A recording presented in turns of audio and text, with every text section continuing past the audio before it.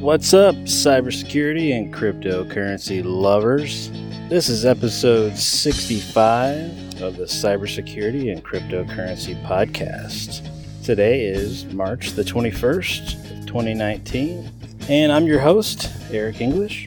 So today's podcast is going to be pretty cryptocurrency heavy.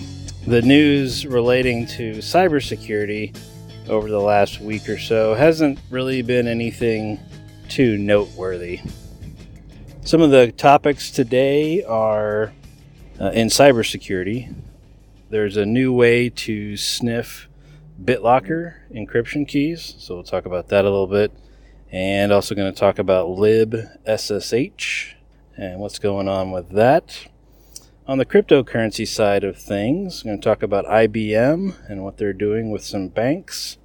Also going to talk about Facebook. Yeah, I did say cryptocurrency and Facebook. Also going to talk about Tezos blockchain. I hope I'm saying it right. Tezos blockchain and what they're doing. I'm also going to talk about the New York Times and what they're going to start doing.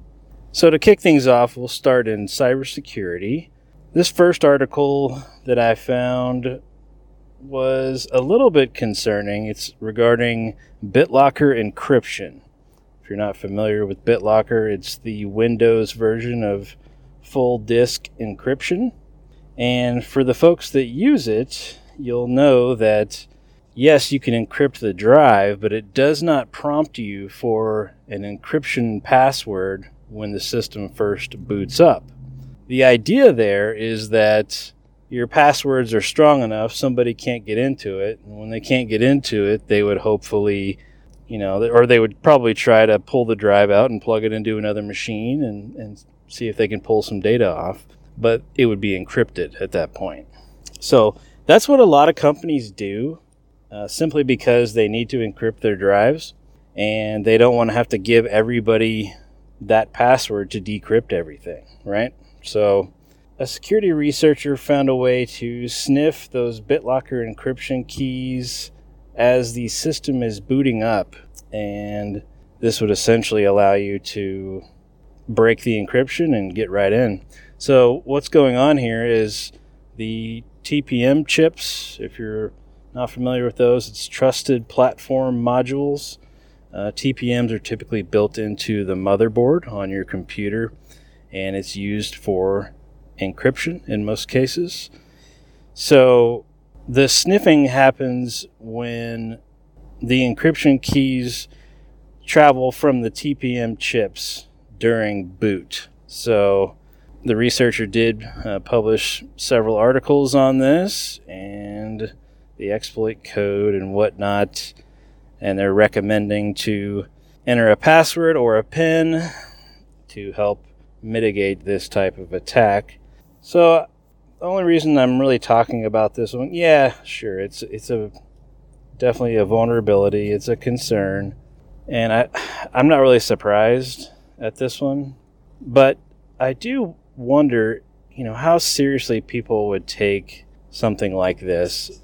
On the grand scheme of things, the vast majority of attacks are remote. They're coming from foreign countries. Hackers are not going to physically come on site in most cases. Obviously, it can happen, but most of the time the hackers are sitting in their dungeon or whatever in Russia, and they're hacking away. They're not physically here.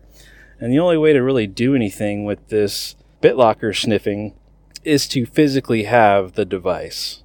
So I wonder, maybe it's just me that thinks that it's probably not as big of a threat as a lot of other things would be, simply because the vast majority of hackers are doing things remotely, right? Because if they show their faces and physically come on site, that is much bigger chance for them to go to jail.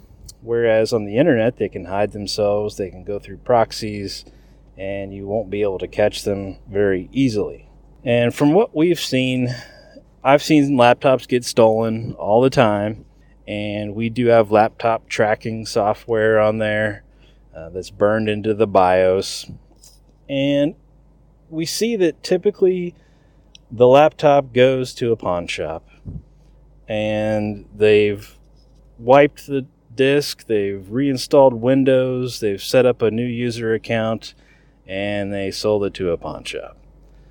So this is the kind of thing that typically happens with at least our stolen laptops at my company. They're typically just taking them and pawning them after they reinstall Windows. So I guess my point is, yes, you need to have BitLocker just in case, but is it worth having a separate password or a PIN number to unlock the system during boot?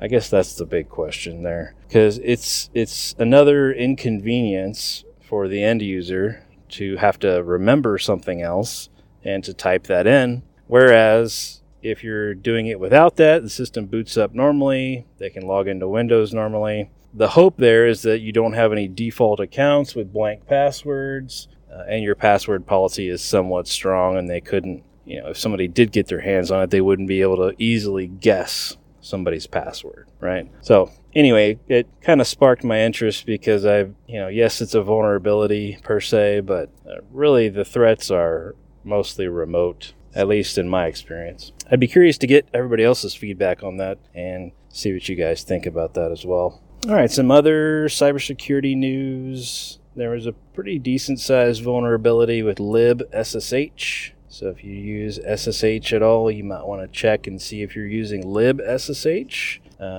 There is a myriad of vulnerabilities that are being patched, and tons of CVEs relating to libSSH. Total of 9 CVEs that they're patching with libSSH.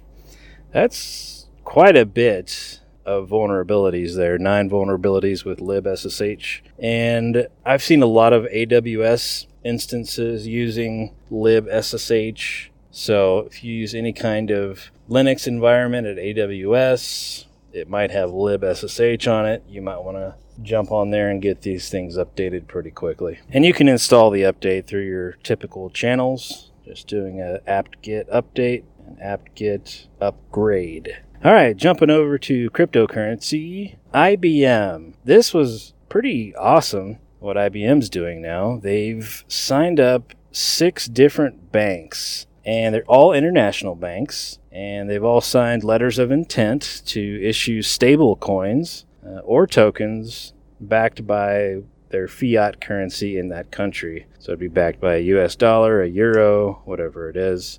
And IBM is calling their new platform, it's called the WorldWire. And basically it's a payment network that IBM has created, and it's using the Stellar Lumens public blockchain. So that's pretty interesting to use Stellar Lumens and their public blockchain for this project. But nonetheless, this is pretty cool to see that many banks signing up for this. There's a couple in Brazil, there's some in Korea, and the others are yet to be named. But either way, this is great news for Stellar Lumens, and it's also great for the blockchain community in general. By the way, you can now purchase Stellar Lumens on Coinbase in their regular Coinbase wallet app. So they did finally publish that, so you can buy those with US dollars and get those deposited into your account immediately.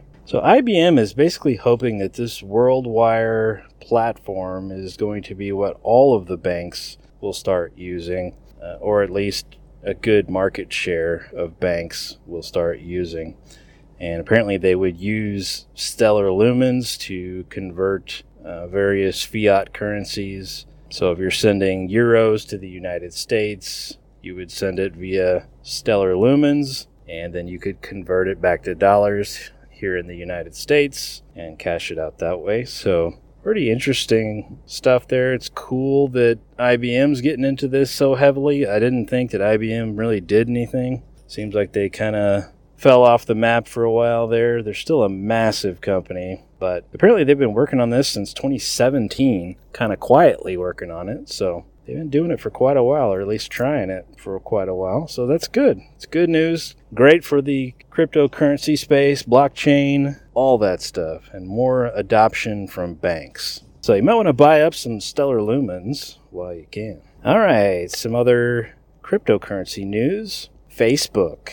Now, I talked about Facebook and what they're trying to do, or at least what they're reportedly trying to do in creating their own cryptocurrency. Well, now they've come out and they're seeking counsel to help them basically get blockchain partnerships with some of the top cryptocurrency and blockchain projects out there. So this is an official job posting at Facebook. So your job would be essentially to go out to these big cryptocurrency companies or blockchain companies and try to get them to partner with Facebook and recruit them to work with Facebook. So that's kind of interesting there. And so I guess we'll soon be seeing a Facebook cryptocurrency. It's pretty much inevitable at this point.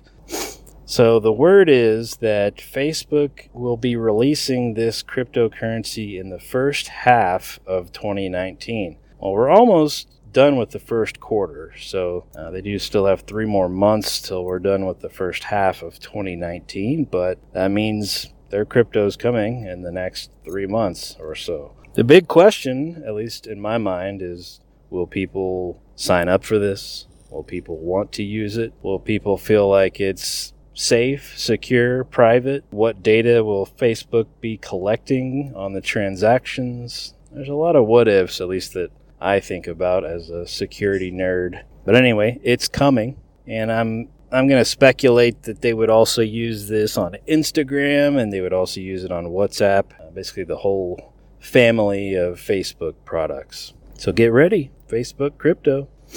All right, some other cryptocurrency news. Tezos, T-E-Z-O-S Foundation. They're a pretty cool company. They're a blockchain company, and what they do is they essentially have created a blockchain for governance and voting. So this is actually pretty cool because it uses the Ethereum blockchain, and this is a token-based crypto, and they are using this to vote and for governance. So pretty interesting model that they've got going there. But this makes me think about all of the voting systems and whatnot that are so insecure that everybody goes to vote.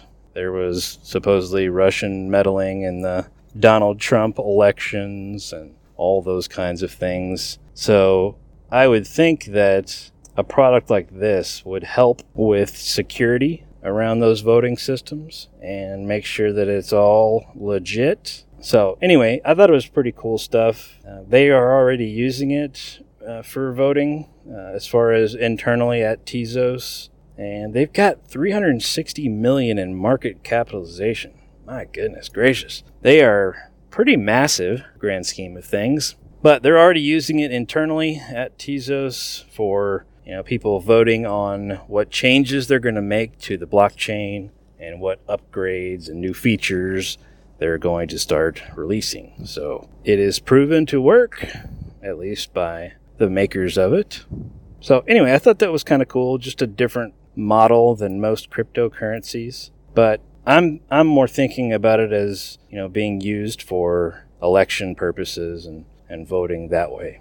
But we'll see what happens. I don't get to make those calls, unfortunately. All right, the last cryptocurrency article I've got, this is more of a blockchain article than anything, but the New York Times announced that they're planning to experiment with blockchain publishing. So pretty interesting stuff that they're getting into that as well. And again, great for the crypto space, the blockchain space, more adoption by bigger and bigger players in the game. All in all, great for cryptocurrency. So I thought that was kind of cool. As far as Bitcoin prices, over the last few days, we went up above 4,000 again for Bitcoin.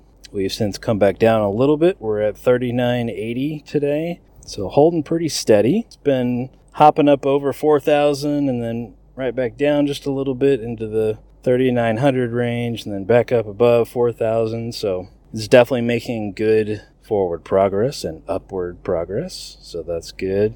Bitcoin Cash is at $152. Ethereum's at $134. Ethereum Classic is at $4.79. Litecoin's at $58.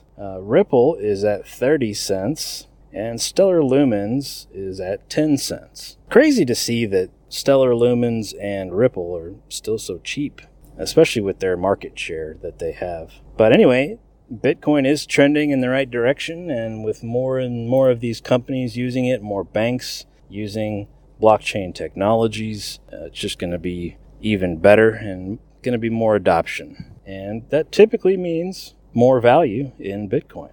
So better prices for all the investors, but obviously it's yet to be seen. But the majority of the time, this would help with the price. May not be exponential. It may not get up to 20 grand, but hey, it is trending upwards, so that's good. Stellar Lumens, when the IBM announcement came out, it jumped up pretty quick, but it's since kind of fallen off. I think it was up to 15 cents earlier this week and has since fallen back down to 10 cents. But anyway, you can get all those cryptos at Coinbase and the standard Coinbase wallet app. So go check that out there. And if you haven't been following Binance and some of their cryptos that they offer, the Binance coin specifically, it is worth a ton of money. And it just keeps going up, apparently. So if you haven't already invested in that, might be one to check out, the Binance coin. I've certainly started looking into it. It does seem like it's on a very steady rise. And what's also great is that the Binance coin does not appear to be affected by the ups and downs of Bitcoin. The vast majority of all other cryptos ebb and flow with Bitcoin prices. So if Bitcoin goes down, everything goes down. But with this Binance coin, that's not happening. So that's good, and I hope we get more of that. But nonetheless, something to check into. Might be worth investing in. All right, folks, that's all I got for today. If you want to follow me on Twitter, I'm at eEnglish34 on Twitter, at eEnglish34. Hit me up on there. I retweet a bunch of the articles that I talk about here on this show. All right, everybody, thanks for listening, and we'll talk again soon.